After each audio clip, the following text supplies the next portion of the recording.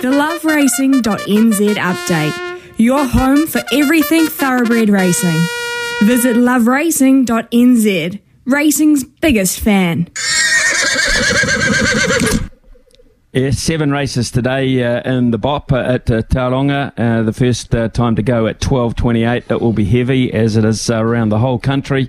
Louis, we won't really ask you for anything up there, but we'll just continue the theme that's been coming through, and very passionately so. There are a lot of passionate punters out there with this information. Here's an interesting one from Anthony, just getting to the greyhound side of things. Hi Smithy and Louis, if they stop the greyhounds, could they go after racing? I hope not. Maybe the government should worry about child abuse, etc. That's from Anthony. Well, certainly child abuse is a big thing. There's no doubt about that, Anthony. And you would assume that any good government would be addressing that issue.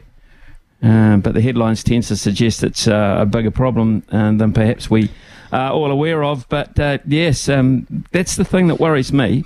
From a punting point of view, if you win one, if you're an ante and you win, you tend not to stop there. So what would that mean for other parts of the racing industry, Louis?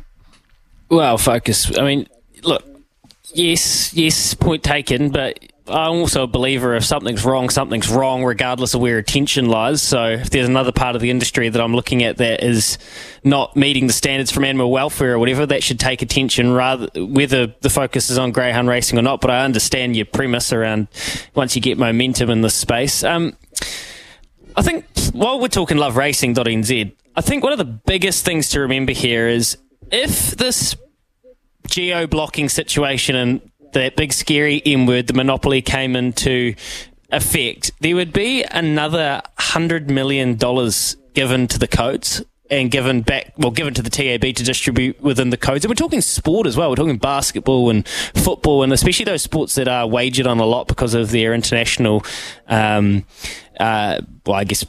prowess and what people enjoy punting. For example, the basketball, the NBA playoffs at the moment, I'm sure they're creating massive business at the moment through that. So there is a financial windfall here that you just can't overlook. Like the nuts and bolts of it, this is a lot of money to sustain racing for a long time. And thoroughbreds in particular, like what Cameron George and Bruce Sharrock and Darren Balcom and the crew at NZTR do, they've been working on this for a long time.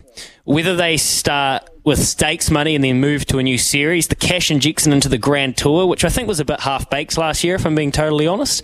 I think that there could be a bit more focus on specific races, run a premiership, a Grand Tour Jockeys Challenge, a Grand Tour Owners Challenge, a Grand Tour's Trainers Challenge with big bonuses.